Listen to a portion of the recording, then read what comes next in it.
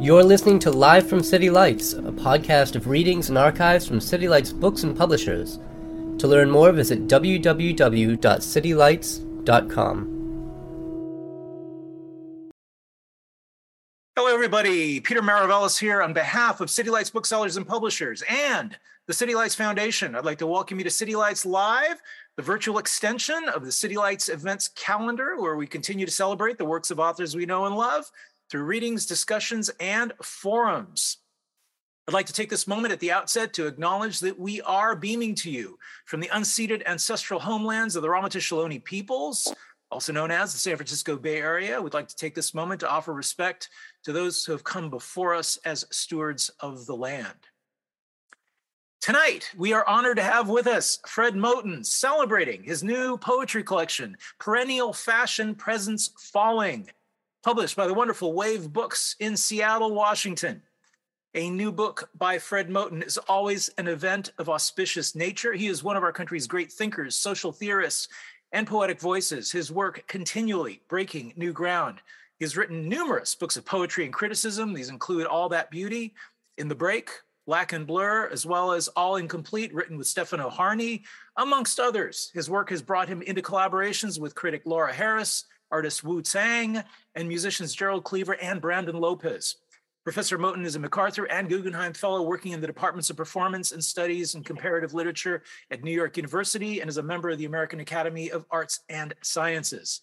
Joining him this evening in conversation is Doug Kearney. Doug is no stranger to City Lights, as we've had the distinct pleasure of hosting him before. We're also huge fans of his work. Douglas Kearney has published several poetry collections, including most recently the book Optic Subwoof, which I am happy to add was named a finalist for the Firecracker Award just today. Additional titles include Show, the award-winning Buck Studies, amongst others. He's received numerous honors for his work. Mr. Kearney teaches creative writing at the University of Minnesota Twin Cities and makes his home in St. Paul. Before we begin, I would like to let you know we're going to be posting links in the chat function of your Zoom dashboard with which you may purchase books. We'll also be taking questions, so please post them in the chat function of your Zoom dashboard. You may want to also switch to speaker view so you don't get that Hollywood Squares effect, just a lot nicer, clean cut. So join us now in offering a warm welcome to Fred Moten and Douglas Kearney. Such an honor to have you both with us. Welcome to City Lights. Thank you so much, Peter. Thanks, man. Thanks.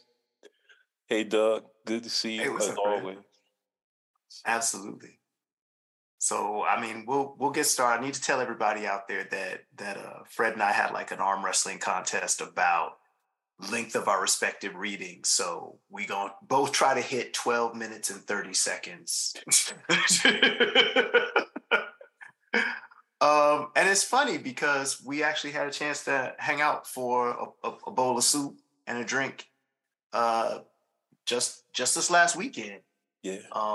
And I told Fred that one of the things I was most excited about this reading is it's one of those readings where I knew exactly what I wanted to read. And I told him it was basically just going to be a bunch of love letters to him. So I'm going to start with a series, a few poems from a series called A Natural History of Inequality. And I first came across A Natural History of Inequality in an essay that Fred had written some time ago called Black Kant. However, that essay is now called Knowledge of Freedom. Now, this is what struck me about that. A Natural History of Inequality, when I first encountered it, was a list of 16 characteristics, 16 qualities that Fred listed. And, you know, just like did a mic drop and then walked out the room and left, and left that list there. And I wanted to engage that list. And so I decided to write poems referencing that list. And there's a weird ass constraint connected to it that I'm not going to get into right now, but I'll just tell you what the list total was. The stupid, the irrational, the deformed and or deformative, the unfinished and or disruptive, the driven and or transportive, the irregular and or anti and anti-regulative, the blurred and or blurring, the curved, the canted, the arabesque, the paragon, the outwork and or mad absence of the work, the outlaw, the would have been outside, the thing of nature that defies or defers rather than presupposes representation, the social whose life and exhaustion of the given has often been mistaken for death. The irregular and or anti and anti-regulative. Did not, but didn't not, or did not did. Woke up a rando hour in that old double bind of suspicions of activity.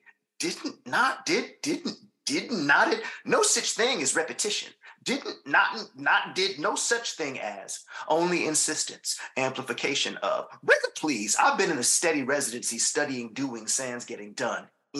When abroad for the conference raid conspiratorial unsuspicious activity, I insisted our syncopated metrics tender on the International Measure Exchange. To the registration, my data tight as fuck, boo-boo, toot sweet with my tote bag. My lanyard swang Jesus PC as I crooked booty to the keynote. I sat in the not doing of doing what I did not. By and by came Q&A. I queued, can self-discipline and inactivity be considered inactivity as the disciplining of the self is a praxis and income security, a rented roughshod? All, there they are, double taking where I stood. I stayed to rephrase my cue. I believe this a discourse. Security fixed to quantize my oft conduct with they cops of batons. I was a present ruckus, recused for actively inactivating me by vice and versa. This collabo took the discipline to the next level. The blurred and or blurring. Some Latinate Jurassic appellation would vest us against living this now and this here. Endangered species? Some appellation species. Like that's not us down the root of their mutter, their fodder. Even so, on occasion, I catch me hard at humanizing ourselves, pathological redundancy, all man-Tantalus trying to link with the great chain of being. Tasked thusly in keen laborious failure, we appear both striker and scab. Resistance, Monty with acquiescence all day, sucker, an egg laying a chicken. Eventually, insect math chatters, they'll be us. How many systemic Pleistocines and teapots they brew to stunt their growth? Burn. Now see what one that chain gets you, low-rated being here. The full moon expressed to monstrosities wanting that fetter blessed to be vined. That's a person birthing up. If they thought the answer, time machine, they ought to do their own damn remembering. Dreaming for one damn once. At some sometime intervals, some now is bound to seem a then. Curved. Broken English is guitarically speaking, apparently. English is speaking. Was a tongue in search of a mouth, or mouth in search of a tongue, became the combo featuring tongue and mouth duetting for a head. Tongue bowed to the dust, mouth gripping it in aspirational cartography, marking with indexical detail all the places they'd forgotten to look. When ordered to hit a straight lick, mouth, in solidarity with tongue, chose crookedness. In solidarity with mouth, tongue practiced alveolar clicking and lisping with fine raspberry varietals. Nostalgic for a head that could at last house their newness, they cut a parabolic groove into the wood, breaking it down and laying in it. It could have been them, but they was playing. They played dead as aspiration research. One bit the other, chapped the other, a means to swell, a way to flay. Former, the head might erupt from accumulated fluid. Latter, it might help cracking the lip shell. These were the available logics. They flogged the combo's desire for home. They realized, though, that their movement was articulation, a fugitivity that bent without breaking, ain't nodding and we-ising. They headed off, pursued, pursuer, pursuit at once, and dust cloud. The outlaw. Statutes had an Escheresque capaciousness, being outside them instead smack-dabbed us in their intended order. Entropy brought to heel through an entropic crackdown of act right. On the regular, we laid out interlaced pretty much anywhere, and unsteady sociality could be shimmed by us prone. Sometimes one time would shoot, our athletic tick to run away at bullets. Something about this meat transmutes ammo to protocol. One time, the protocols didn't de-escalate us all the way. We up and carried them into our outlandish inner city anatomies, our bucolic innards, and or contrariwise, so the police were moved to accompany us in our upward down drive. I neither envy nor pity Popo, whose ethos for ordering depends on embroidering our systematized fuck-ups. What we're at's only legible while we riddled with protocols after all. Some people suggest our meaning justifies our end. Oh, they never suggest that. Instead, in order to write a sociality, times bullets to protocols and or ordering depends on riddled meaning that They mean us to clarify a limit and hate that they're in it. We tally their bullets like our names. And one more from this series. The social, whose life in exhaustion of the given has often been mistaken for death. Shit that our lives collectively need struggle for mattering. Is we ghosts? If so, passage through taxonomic walls should be categorical. But I stay busting my unmattered nose on the margin. Meticulous in my essays, come to pass these tests lay me leveled, a kind of plane of face. My research done been undone, lacking a working physics for immaterial contradiction. Onward despite no way. What is too high to get over, I leap at, or too low, I dig, or what holds fast, I throw us at many one mulgans. The blood on my face seems my face, shouldn't it, under theoretical ghosthood conventions? We lay down again, though face down this time. I aim to gain such insight into crime scene topography. But then, this is an a priori versus a posteriori knowledge. That is, if I stay a kind of working way to get blood, we am such insight, that knowledge. Both. A ghost toils at haunting a where if you're there hearing chains bojangle or no. Bet this place was haunted prior our being born here as trespassers. The wind that stutters yonder curtains ain't nothing but us breathing together. There ain't no ghosts here dead for dying. And I'll close with a poem called Mysteries Give Me Power. I don't know if I sent this one to you yet, Fred, so maybe this is, I'm now serenading you. Okay. All right. Briared, my brain at its sunup. It's some piecework. It's some of holler. It's sundown and at its sundry. Movement among its thornfulness. Wind, maybe vermin. The scratching what calls itself presence. That which draws flies and rot. Buku predation. Name it, say, fruit. And then what invites itself an eyeball. Reckless and or steady, an object to regard, but not of, dub it flower. Nigga rig up this still life, that is neither. The ethering of my slow other, my dearest, darkest consciousness, whose feats don't fail to come to the place for which I work it. A jungle plantation for to grow jungles, a terrarium of lush adders and leering spiders plump with yellow cautions, the poison control center on speed dial, as is the tuxedo tailor for my monkey suit, all day, day. My all black everything, my fall black and backslide, my juiced full back roiding the backfield, my backside shown, drawers torn, cause my greasy ad-libs, the product of my deep listening to I sigh long enough. Could my feet come out my mouth? Running, yo, I hit the ground. My slow-mo Outlantic, beloved negrescence, there to lift and sing my every me. My teeth kicked out incites a slack whodunit. The black scratched off the mirror's withers makes a window for to see through the animal what apes me ass backwards. It was him! Each tooth bagged and lettered for exhibit, evidence, proof of A, concept, B, life, C, purchase. This shit a slippery slope. Should I have led with the dock passing ships like gallstones, or a shout out to the cross old man with the hungry cock and divine to go to ring? This here ill-starred epic, a mock-up of a fuck-up underway. Underneath my understanding, yea, Mosey's my precious tarry ontology, safari guide through the spiky tangle by the dawn's early lightenment. I mean to peep game. The guide points, scat, the beast come by near. Meanwhile, back in Wakanda, and Zamunda, and Stankonia, and Drexia. I sigh long enough, might my heart come out my mouth. Squads tooled up, fool, coming for to carry those who got swung in breezes. Southern compared to what? Whom? Where? Coming for to bury the rope enthusiasts. An armada of canoes, eschewing the use of schooners. They cross whale roads, kinning. Should have started here, but there's no return.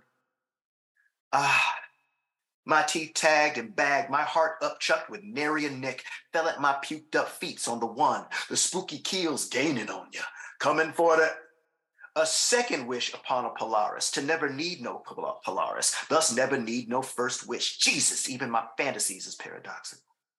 My third wish I hold, reckoning freedom lanyap with second. I waited to wake up off the chain, Alain unlocked. Now I mean, no one's knew nothing, thus no same old imminence. Instead, I found me bound to not knowing how it feels to be free. a black-ass tautology. Nigga parlay with birds and white children, maskless asymptomatics, what was once white children, zipped an RSVP with the US of A, and was stood up to get in the know. But being sans kin, I wouldn't mistake for mystery. To spitball a pit's depth, one might number the dirt where it isn't. That was no mystery, but math. Mysteries give me power, which is to state causation, which is to entreat, to make, to mean, to say ambiguous, but tongue ambivalent, a slippage, a bluing I notice puissant, strong, or only aggro. Come a mouth grown out my neck, red as a wheel from about. I turn about to see what I'm saying, but my mirror still tampered ergodically, ergo wish number 2. I know it's there. What I don't see, what it do, but it do what it does. I chew on this, a juju root, what's a root out my split level moves. Back, forth and forth, swinging both ways, this bifurcated intercourse. I interlock me to me, a snarl whenever we tangle or what is and what is not. If I was sick, if I were entreating some mysteries, I'd need me some seer, some oracular hookup, what wouldn't leave me swinging windward. Were I the versa of vice, which is to say ray causation, some/the mysteries, my littoral would swell with craft. See my sighing an eye shot of the seaside, but lifting my peep to the dark hills from whence I saw long enough. Could my mouth come out my mouth, a loop duet to death? A toothlessness newly teethed, makes a battle cries inverse, a lamentation, a genre, a la Moten, me mouthing the lyrics I both swallowed and vomited, a dusk and a dawn. If I was to make a third wish, might it take a trebled mouth to make it plain? My other two shadily comping their adagio riff, the lyric upbraided with the speech act. I wish, the diphthong-led outcome of the two maws chewing each other out. Whose duty to grant numero 3? This is no mystery, but math. After it, though, number now. I might could unum my damn selves. I might could not be to be. Thank you.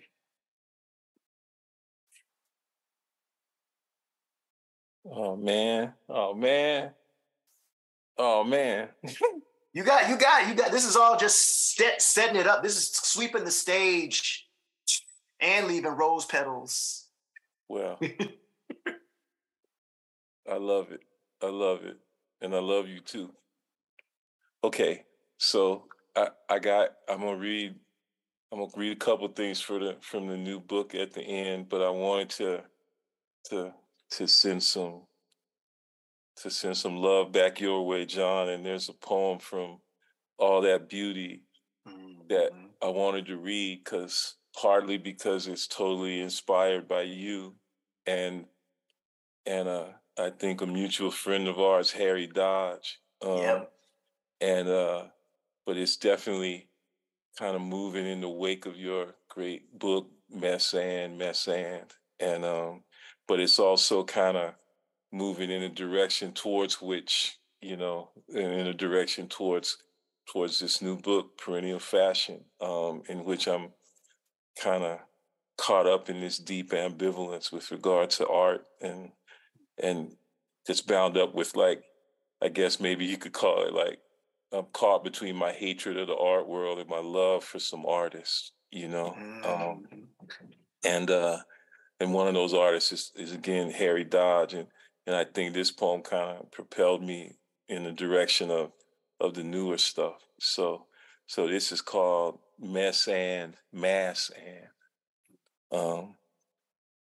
For Harry Dodge, making work means making a mess in celebration of mass. Therefore, a catechism.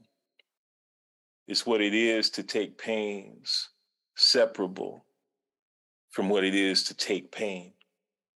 Is pain absorbed or reassigned, or can art just take it all the way away? Would that be both a kind of bridge and a kind of break, not in between the work and the witness, but in their separation's overflow, which makes the maker join in the making, having disappeared in curacy? The taking of pain become the taking of care. We're taking care in the making, working all the way through the work's unworking, is unbearable pleasure's uncountable continuum. Is the give and take of pleasure and pain what finally, serially, neither art nor artist nor audience can withstand. There's a dispossessive empathy that makes me stop the world and melt with you. It crushes us, turns our solidities into discharge. Such loss of composure is the work of love that works of love compose. Consider the pain in the ass of watching paint dry, which is boredom's metaphor of choice. Harry takes on the pain of boredom for the sake of our excitement, but he doesn't really watch paint dry, rather in the painstaking shaping of the paint's drying, in the care infused in color's metastasis, in the activation of surface's dimensionality, in the slow cultivation of surfeit.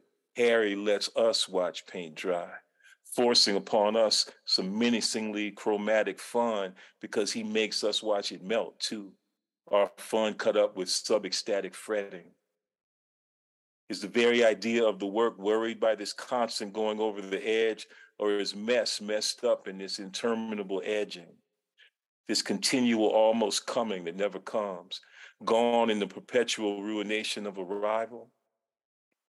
Is a mess made, or is this a mess in the making that's been stilled?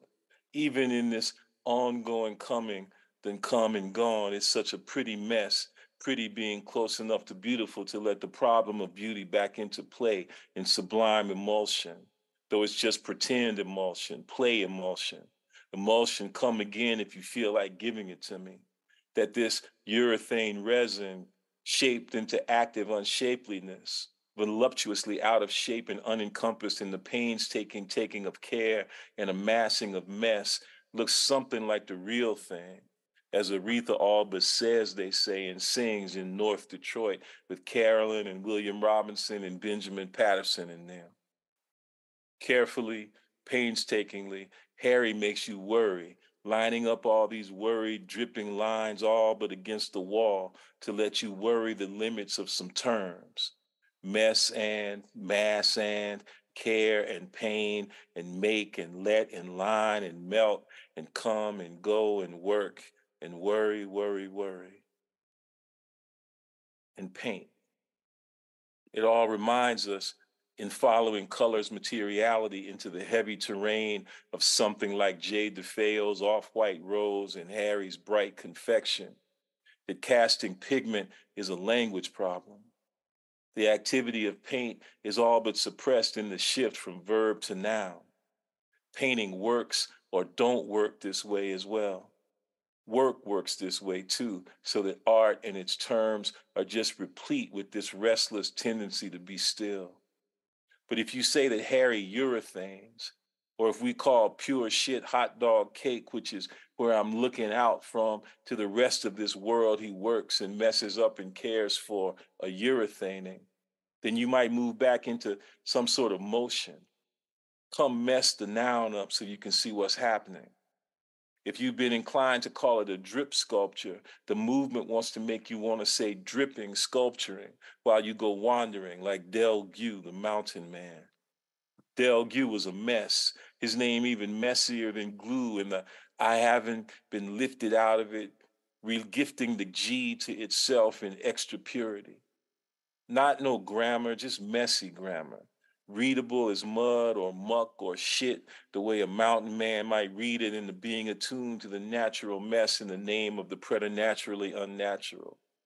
This is the shit, and in this regard, Harry is a doo-doo chaser, doing, working all up on and after pleasure's irreducible nastiness, its essential messiness, its melting little mountainous massiveness, like George Clinton and Doug Kearney in them.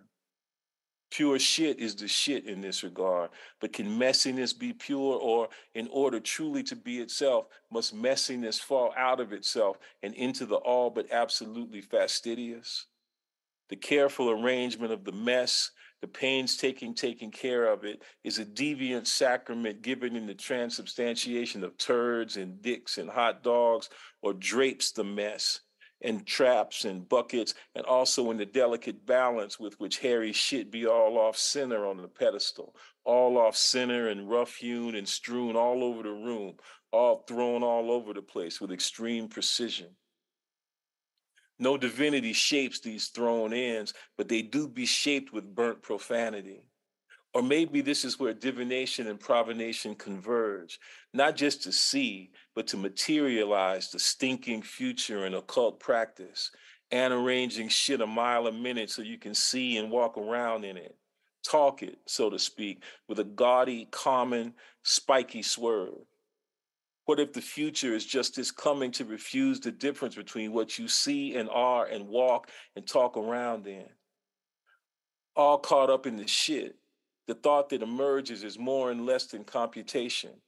It's not that information is processed here as much as it is that food for thought is digested. Cosmic slop come cosmic birthday. Cake is a divination engine, not a difference engine in this regard, though difference is preserved in thick layered flatness. Walk around in it. What is a regard that you can walk around in it? You ever wish you could walk around in a painting, which is, as they say, a higher plane of regard? You can walk around in a gallery, but you want it to be flat because you want the tangle even more than you want the air. Or you just want the air to be real close. So close that getting bumped or broken into falls to burning, melting everything that kills us. We want to celebrate the flagrant crush. We need to take messy care of our shit. Let's sculpt dripping. Let's walk around through painting. Let's talk it all around till we find the truth, which is the shit in messy, messy, messy urethaning. Installation's literal dimensionality having been rendered immaterial in Leonellian and rampant dribbling. The gallery was supposed to be more crowded, so the flatness, which could only be given pictorially, could at least be felt. By flatness, let's mean this absolute proximity, the palimpsestic embrace of the half-closed book, almost propped up in incomplete rub, an absolute hold. Beholder, see the song called exactly what it is to be close out in the open, to reveal these anametaphysical longings we be reveling in past the point of non-belonging. Divination is a matter of the mother of God in this regard, and proximity is flow, and flown, having run on through the end, and scatological shit. Scat, you better get on away from here, which is all you can do when you all caught up in all this shit and all that beauty. Now, can you do it colorfully? Can you make the sausage factory seem like a studio? Can you make all that beauty beautiful and give it away? Harry makes it beautiful and gives it away.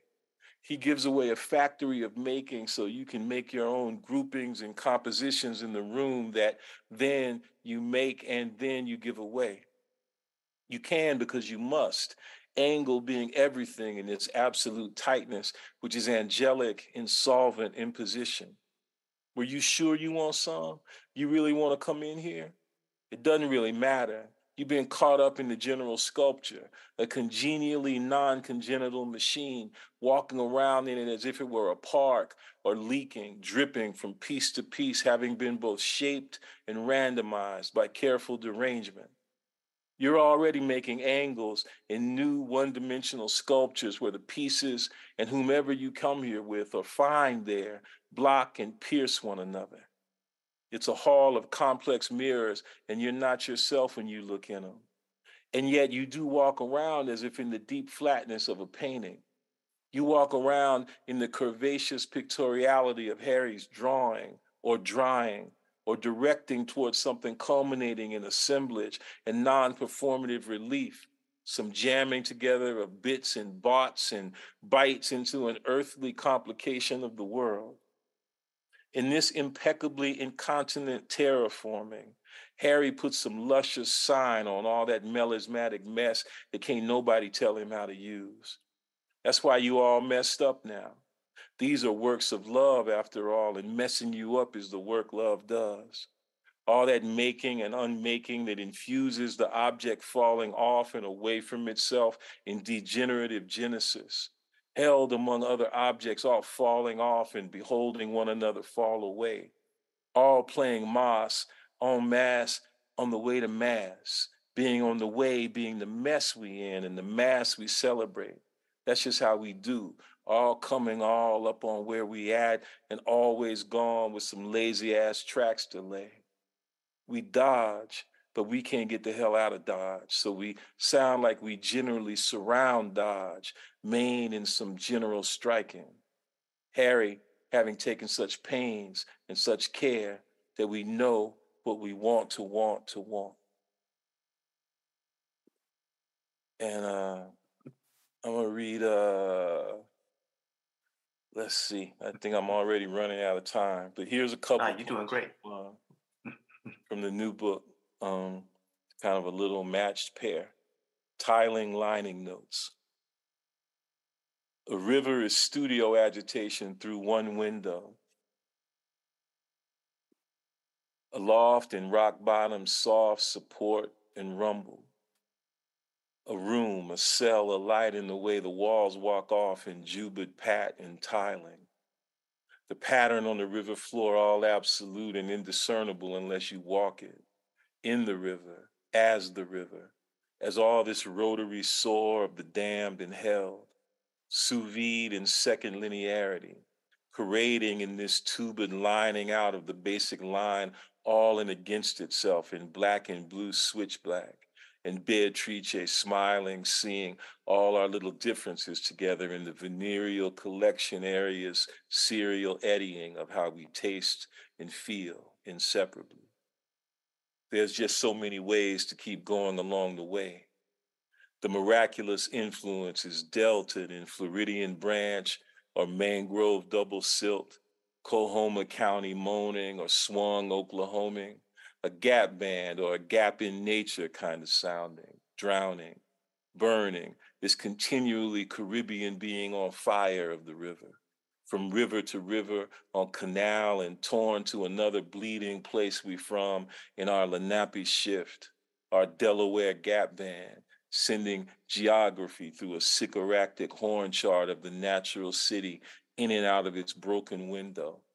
Cadence still cruising mobile studio, unnamed and making waves is what it sounds like. Lining, tiling, moaning, smiling, drowning, bleeding, burning, seeing, sending, sounding just like Joseph Daly, Thurman Barker, Dave Holland, and Sam Rivers. I think that's my 12 and a half. So do 2 more minutes, man. Do 2 more. So, man, I what's up, man? Man, I'm just sitting here thinking about, I mean, I think I told you this at one point, but you know, I taught at CalArts for a while, and yeah, let's like the chat's lighting up, giving you applause and love. So let that scroll. But you know, we talked a lot about interdisciplinarity, and there was an interview you did for Callaloo back in 2004, I think. And in that interview, you said what I thought was the actual definition of interdisciplinarity, you know, as distinct from collaboration or multidisciplinary. And the quote goes something like, I hear a song and it makes me want to write a poem. I hear music and it makes me want to write a poem. Now my poem is not going to be that music. And if my poem only seeks to imitate that music, it won't be worth much. But if my poem can approach the secret of that music, I might approach something essential to that music, reperformed by its poetic reproduction. And that to me has been the definition that I basically have used every time I talk about interdisciplinarity, and when I think about it, which is, it's not that you want to write a poem about LaBelle singing, you know, going down your river makes me shiver. You want to write the poem that does what LaBelle's going down the river makes me shiver does. Yeah. And I've always thought about that as like one of the closest and most dynamic ways to listen to or consider art Um, because it requires you to find out what you think the secret is, right? What you think is essential to that. And then you do this sort of transmutation, which I find really striking. And so it's like, thinking about that and looking at the kind of shaped page and how the work of your ekphrastic work is like building this kind of relationship between the art, its practice, and then how that reminds me of something you said once in a discussion about how you wanted to do on the page what James Brown does, like when he corrects the band and has them hit it again. And I'm just like thinking about that secret, that synthesis, that approach. And, I'm curious, like, have you found that moment of like that James Brown moment, that moment of interjection into the piece, and like, does it live for you on the page, or is it living more in the musical work you're doing these days? Well, it's funny, man. It's like, I mean, a lot of what I think you're talking about is this relay, or this thing we're all in, at the level of some kind of coordination between our hands and our ears and our eyes. Um, uh, and I say that I wouldn't have said, the reason why I say hands today is because I didn't even tell you about this, but I had the chance to visit the studio last week. Okay. This great artist, great sculptor named Thaddeus Mosley. Yes, from Pittsburgh. From Pittsburgh, man. Yeah. He's 97 years old. Yes. He works in his studio every day, making these amazing sculptures. These sculptures that the phrase he uses is weight in space. Weight in space. Yep. And of course, the weight is both WEIGHT and also WAIT. And the weighting of the WAIT ain't just waiting for you to come. It ain't just waiting for you to get there, but it's also waiting on you in that sense of service, right? Right. Like he's engaged in these modalities of service and of care. And the care, it comes out in his hands, and Pittsburgh is such an amazing jazz town. And I'm there with my old buddy, R.A. Judy. We were there in the studio. And then he took us back to his house, and he gave us something to eat. He didn't want to let us go, Right, and he didn't let us go. We left, but he didn't let us go, And, right. And yet he released us, right? Somehow. But he was talking about his old friend that he grew up with, Ahmad Jamal, who just passed away. And I kept thinking about touch in relation to Ahmad Jamal. Yeah. And so now, of course, so there's a story, right? Used to be they had the Charlie Parker Jazz Festival in Tompkins Square Park in New York. And we used to go every year, when we were here, and when we lived there in New York before. And they would set up these bleachers, and if you got there early, you could get a seat. I remember it was like noon one day, first band, and it was Kenny Barron, right? It's great pianist. And there was nobody sitting there but me and my partner Laura and these two old dudes who were sitting on the very top of the and Kenny Barron played something, and this one dude, man, he was just enraptured. And Kenny played just this phrase, and the dude said, "Oh, what taste!" And it was like this amazing moment in which you saw the interplay of taste and touch. And you're talking like so much of optic subwoof is all about this beautiful coordination and accompaniment of eye and ear, right? what it means to see a buzz, right? Mm-hmm. What it means to hear a kind of visual echo, Mm-hmm. Mm-hmm. and this taste and touch and sight and sound, right? And and there's this ensemble of the senses that's being activated.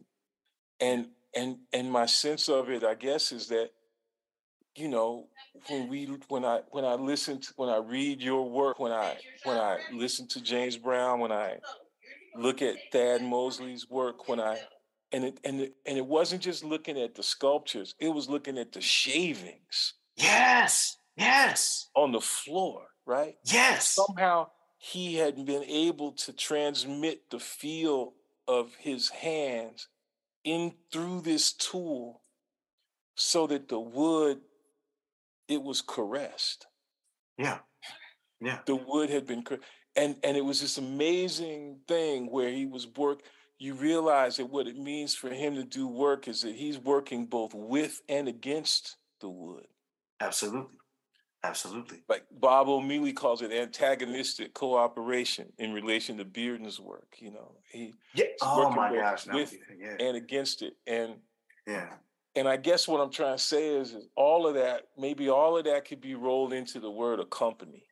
Mm-hmm. Mm-hmm.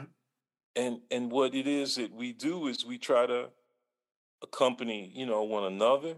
We try to keep each other company. We try to accompany. We try to sit in with the Godfather, and hope we don't get fined, Exactly. But and they get replaced. Like me and Ken Taylor, we've been tweeting a long poem to each other for 4 or 5 years now. We accompany one another, or hanging out with. I see Pete just came in, hanging out with Pete, or like. I know Fahima Ife's out there, and they probably don't think I'm with them, but I am. They send me emails and letters that are so deep that I can't answer them till school is out. But I'm sitting with them, and I'm thinking with them, and we work together, and we accompany each other in a way that allows us to find how we've already been accompanying each other. Like, I don't know. It's fun. I mean, I don't know, man. I think maybe poetry is just like this cool way of being with your friends, So it's kind of great and moving to see my boy Pete, and everybody out there. That's what it is, you want to. Anyway, I'm just blathering now. No. I mean, it's not even vamping. It's moving deeper into it. I mean, I think about that a lot. Like, I mean, there are definitely poems that when I'm writing them, I am literally thinking to myself, "Ooh, what's Evie gonna say about this one?" Yeah. What's Yona gonna say? Yeah. When I finished that series and I sent it to you, I was like, I was like, here it is. Here's what I did. Here's what I did with what you laid down. And it's funny how you bring up Thad Mosley because Thaddeus Mosley because Ed Roberson and him also have a very deep friendship. Yeah. And something that's really important is he's 97 now, but I mean, up till maybe 7 years ago, he was carrying these gigantic logs. And these were logs that were left by the Pittsburgh Park Service. So he wasn't going out and chop. These were this was waste, quote unquote. Yeah. Yeah. So he's taking this stuff that has been laid down, and he's picking it up, put it down and I'll pick it back up. And that moment of the gouging that he's doing, that's creating those shavings. I remember it was me, Francine J. Harris, Erica Doyle, and Ronaldo Wilson were doing a residency with Cap. And so we were there to interact with Thaddeus Mosley's work. And I just remember going through his studio and like, I'll send this to you because I did a sketch of the entire studio of all of the pieces in it because I was thinking about it as a stage for kind of an opera. Yeah. And that feeling that the walls are like coming down to like hold you carries over into his house. That house is like, it's like a Romare Bearden collage, really. Like you think it's exactly like a Bearden collage because it's like no reason these angles should hold, these canted and cantilevered bits. And yet they're all there arcing towards you like trees following a sun that's swinging low. Like it's just something about that space, like the visual sound of it, you know, like it reminds me of that moment in a Theme to Yo-Yo, right? Where they just collapse and yet they still manage to land on that moment. Like that moment, like it feels like the house and the space in the studio is constantly sort of cascading, but landing precisely. Yes. And that is something like the kind of feeling that I get sometimes when I'm like in the midst of the writing of somebody like Akilah Oliver or you, or there's this poem that Alpha Michael Weaver had that wrote. Oh, and I can't remember the title of it right now, but it was in one of the old Cave Canem anthologies. And I just remembered that kind of density, the indexicality. Another thing that you talked about is like, even if you're not tracing each line, don't you recognize something? Yeah.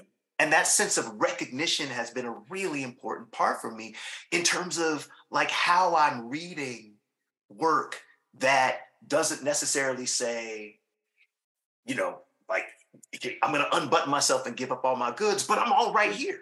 I'm all right here. Yeah. And what do you recognize? Do you hear that call in it? And there's something about that kind of work that creates, just reading it creates a sociality.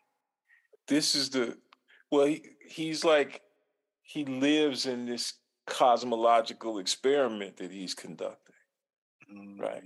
It's this constant making of a cosmological alternative, right? Even under the most severe duress. And it's funny because, you know, the secret is open. He holds it out in his hand. But the secret of the secret is that you can have it, but you can't steal it. Right. If you steal it ain't, it's you didn't get it. You know? Right. You didn't get it, you know. And now, you know, look, I mean, shit, we live in a state of emergency at this point. And we're in the midst of this recognition that as horrific as the genocidal conditions under which we live have been, we have to recognize that what was genocidal turned out to have always been geocidal, right? And so I don't want to, you know, it's like, even though it's all good, it ain't all good, you know. Right. But on the other hand, you know, the secret that people like him share, that you share, Akilah Oliver, you know, John, you know, Keene. I mean, this to me, like, you know, Punks is just this amazing flowering of the open secret, you know. And so at some point it has to turn into a common practice, right? And it doesn't feel like, I don't think we have an infinite amount of time to work that shit out. But yeah. there's going to his studio and going to his house was like going to church, for heathens, church for heathens. For heathens and trifling mother. Yeah. Oh yeah, no. And yeah, it was him, and it's funny being there. You feel like you're in this process of accompaniment, and like Ed Roberson wasn't there, but he was there, and Nate Mackey was there, Ahmad Jamal was there, Stanley Turrentine was there. I mean, it was, my mom was there, man. It was like, I lived in Pittsburgh for 2 years when I was, my first 2 years of high school. Yeah. And I remember I went in there, I was like, man, my mom used to go to this club in Homewood, this black neighborhood in Pittsburgh, and she used to listen to this singer named Tiny. And I can't remember Tiny's last name, but he was like, oh, you mean Tiny Irving? And he had 2 of Tiny Irving's albums just sitting on top of his stereo. It was like that, man. It was like that. So that's recognition right there. Yeah. But this practice of accompaniment, it's not about trying to foreground or the music or in a way that eclipses or occludes all the other modalities of making that they sort of animate art and Black art in particular. But on the other hand, the music becomes a kind of place where maybe we can the very specific practices of it, are bound up with this revealing the secret, which is this, and the secret is accompaniment, Yeah. And this is what I always, this is what I learned, from you and studying, like I told you the other day, I got two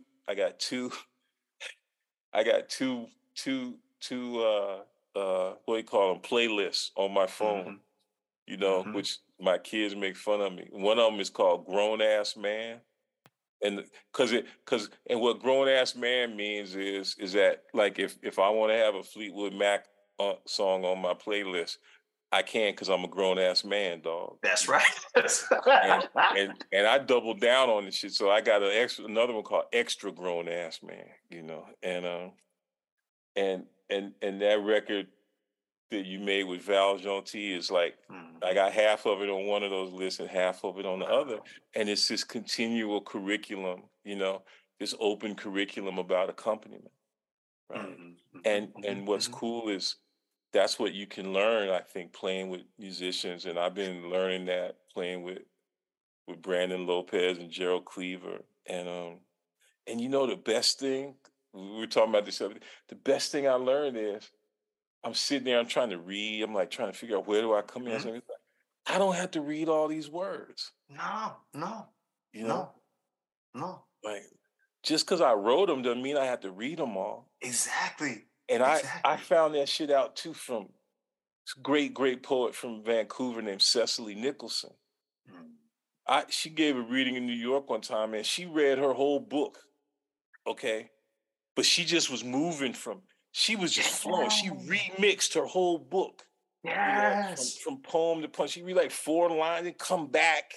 It was. So I don't know. I kind of feel like, man, it's like, why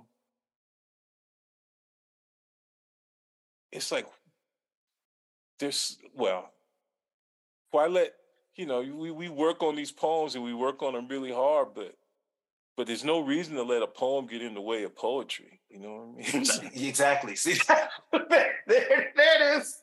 There it is. Right? Yeah. Right? Yeah. Like, because all that's registering in the moment that you feel like you got to read all the things is 2 things. It's like duty. I must. And it's this feeling, that you don't have anything else to give to this moment besides, well, this is why I'm here. These poems, these words. So if I'm supposed to be in this room, I'm supposed to deliver all of that. Yeah. And I think that's when I think the way I started learning about that was probably through Wanda Coleman, who would do that kind of medley work, like she'd be leaping from book to book. And you know, there's something that you said earlier about the move from the genocidal to the geocidal. And to me, that is a chiasmus of, if I can't have it, no one can. Yeah. Right. That impulse is this dilation. It's that, like, broken back out. And yeah, I think that's so key and so on point. And I was also thinking about how, like, if you went into Thaddeus Mosley's studio to steal, you take the sculptures, but the secret's in the shavings. Yeah. Right. The secret's in the shavings. That's there as well. Right. So you wouldn't be taking the right thing because you don't know where it is, even though it's right there. Yeah. Yeah. And so I think I just think that's amazing. There's so many, I mean, like, all right, so I see in the chat, at some point we're supposed to have a Q&A and okay. and I feel selfish and I feel greedy right now. Oh, somebody put yes. Remember Wanda Coleman? No, they ain't. No, you don't. Yeah. You don't forget Wanda Coleman. Yeah. So I mean, I guess if people wanna put some questions into the chat, I'll pull them out, and share them. But yeah, just thinking about sound and remembering that where I met you was Giovanni Singleton had an event for Nocturnes. She had a recording for the blues issue that we hosted at Cal Arts. Yep. And I remember, and I haven't been thinking about this, but yep. Oh, there we Dr. Giovanni Singleton. Yep. In the house. Giovanni's room. That's right. Giovanni's room now. Giovanni Zoom. Yeah, Giovanni Zoom. Yeah. Yeah. Yes, Doc. But thinking about after we did the recording, the first thing I did was give you a copy. I think it was of a poem called Quantum Spit. You were like, hey, let me, and I remember giving you that. So, like, the letter passing back, like, started as a relay that started in the first first encounter. That album called Quantum Spit. Yeah. No, I remember that night so well because Wadada played, right? On the record, and Issa Davis was there. I mean, D. Scott Miller. I'm at the point now where I'm filled with all of these memories, and they feel good. It feels good to have them, but it makes you greedy, Or I don't actually. No, that's not right. It doesn't make you greedy. It makes you. I don't think it's a matter of greed to raise the question of how come it can't be like that all the time, Right. It's not a matter of greed. It's actually a matter of necessity, and obviously that's a matter of work, right? That's something that we have to work for, but yeah, Giovanni did that work that night to make that possible, and so we try to go and do likewise, wherever we can, But maybe if nobody has a question, man, you want to read one more thing? I can read another thing. You want to read another thing? Because here, I'm gonna read one more thing, and then you can take us out. Okay. Okay. All right. And this is for. I wish I had something for all my friends, for everybody personally out there, and I'm working on it. I promise. But this is something I've been working on for John, for John Keane. It's a thank you note. Dear John, I've been reading 10 Things I Do every day. Now I don't know anything anymore. What does sacred, ordinary protocol have to do with knowing anything or with knowing nothing anymore? When?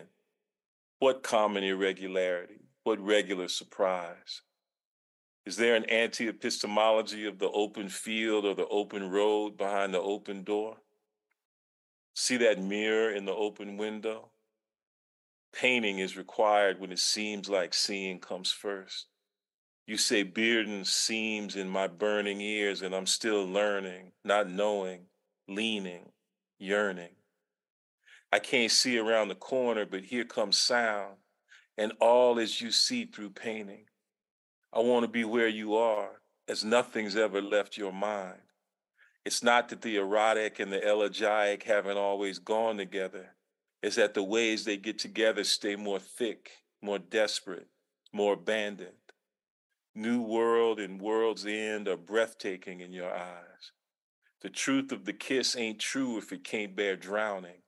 If it can, then it ain't true.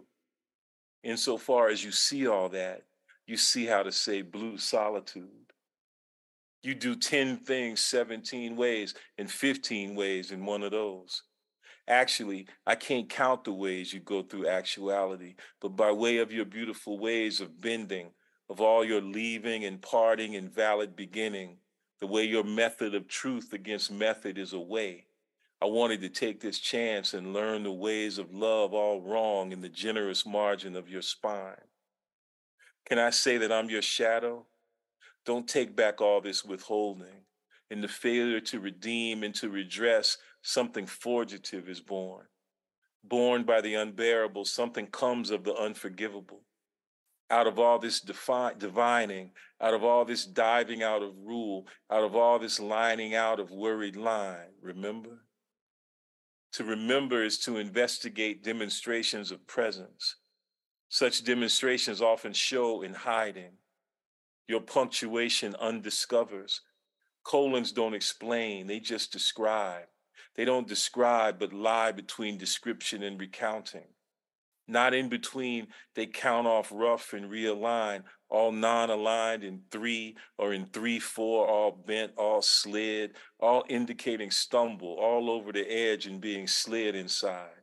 Sicilian and prepared, an outstrung lubricant and stroll, top lifted, entered instrument and double strum and Catalan, caressive anacrusis, open mouthed, turn took to fall and stammers unknown names of drift and angle. Any more I know of the open body, I don't know what passed for lack or wasn't needed. The fluid secret of the scar, ex voto in the sound itself, dissolved, enfolded in the vivid whole, in the vanishing point, in the sound of love, in the square, in plazaed arms and resonant garage, in penetrant refrains, beautiful horizon. You write non-local histories of the neighborhood. The whole and the whole feel like portals for one another. The playhouse is a funny house and a rocket ship and a tea room in a monastery. No one left intact in the alternate bar in the other woman's club in Hamilton Terrace. Andean alternate Harlem, Low and East, and the various Piedmont. Everybody talking, everybody gone about the way you do. In the variant march, like something like work or like something off minor, playing all this love, all song as if son might then pursue no overriding, all overthrowing. They played all that tomorrow as your thing is old school. No such thing as the new school, really no such thing. If you remember, stop, erode, and no ligature, just bone on bone and blow and breaks and leaps in these broken suites and endless, plotless, just off right on time. After the election, in the wake of the elect, the exit of the darkest man is a particular thing we feel if these songs for the betrayed, through this proximity's exhausted prelude, can ever echo their fragrant explosion. The return of the question of remembering in remember and of binding something, but I'm not sure, becomes clear in blocking an uncountable thrum. I want you and I want all. Murmur on the edge of murder, ardor, churn. As we feel and fade or phase, no phrase, no concept, no mirage, just murder, murmur. John, I hear you asking, ain't you heard? You say, beauty is especially dangerous under pressure, and I hear you, but I also hope so. I too am committed to the carnage of song, all that branching and tearing and all that crush. Hood, hood looms, in the human instamatic, in the dark angles of the angels of light, in the diggers coming back, in the postcards, in the rough care of uncurated energies and scenes, in travel questioned in the precinct and the territory, in the coincidence of the block, all up under the official island, in Bearden's open secret Martin Wong, and all up on that open bridge. In open subrimage, you show the shed is open too. I believe in your delicate violence, but I also hope so, John. John, I just want to sing your name. Yours, Fred. Mm. Man.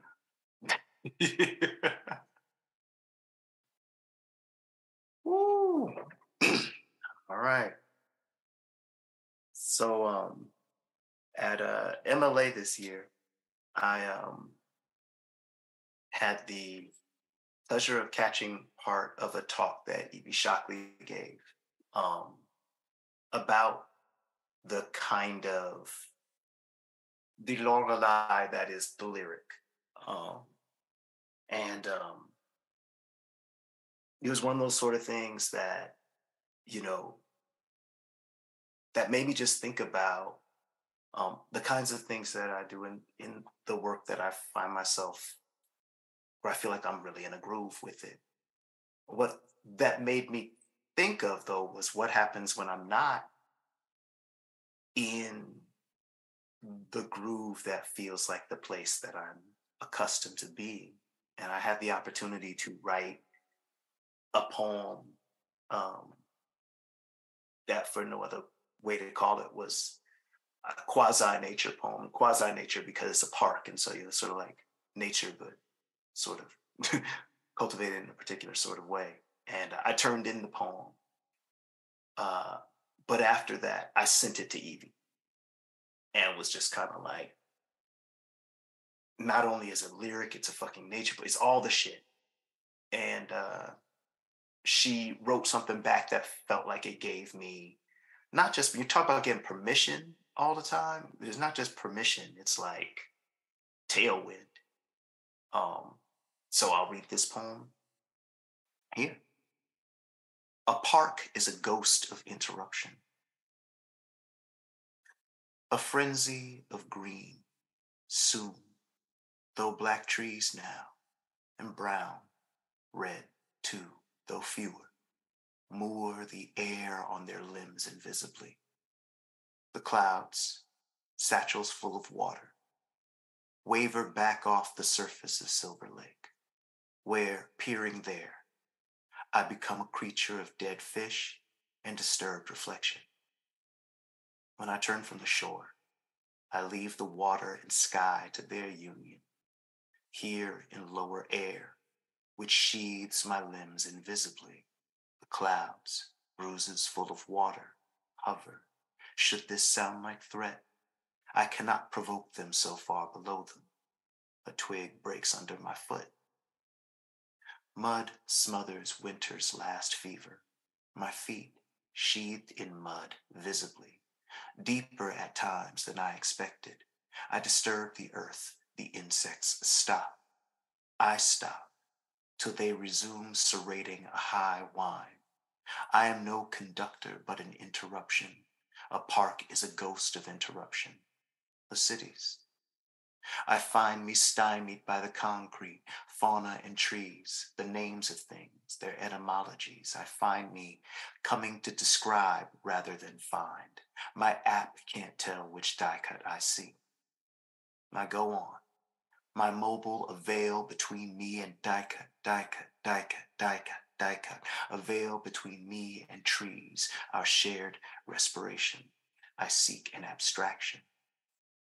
To enter a mutuality, I mean to mean Then a gaggle of scouts swoops past, loud and bright, sashes and patches, scavenger hunting. I am sewn back into my skin, stitched into the riddle of what I can share with them, their cheeks red as the jacket I wear, which sheathes me visibly and invisibly. Should this sound like threat? They holler to each other, flushing the woods, their calls ring through the copse, hunting. The high wind stops, then starts again. What are these insects called? Device, device, device, device, device. I make them an abstraction, our shared disquiet. Insect sounds blur with car sounds, blend with wind lowing. Asphalt paths cut through the park, trails as shades, stitched wounds. I am crimson cutting through the park, tracing these scars. The air chills me well. By the beach, a swale. In the swale, a sign reads, if location of this marker is endangered. Should this sound like threat? To be here is to endanger it. I peer around me, my muddy feet, the distant call of scouts. We share the peril of being here. We interrupt the insects' high whine. I know so few names. I make of us an abstraction. I deny a form. Only a metric to measure quiet, to measure shared solitude, is to endanger it. That which we share, that which we discard, like corn chip packaging littering unmoving schools of winter kill fishes. We breathe in cold, we breathe out. Wow. Some big love in this room tonight, man. This is what I do call soul food, in the truest sense. Such a gift and much respect to you both. It has been such an honor and I mean, very deeply moving. Fred Moten, congratulations on this amazing collection. Douglas, really ever grateful to you for doing the honors. Always, always a joy having you in the house. Likewise. Big shout out to Catherine Bresner at Wave Books for all that she does. They just do amazing, amazing work up there. And we are just ever happy to be doing stuff with them on a regular basis.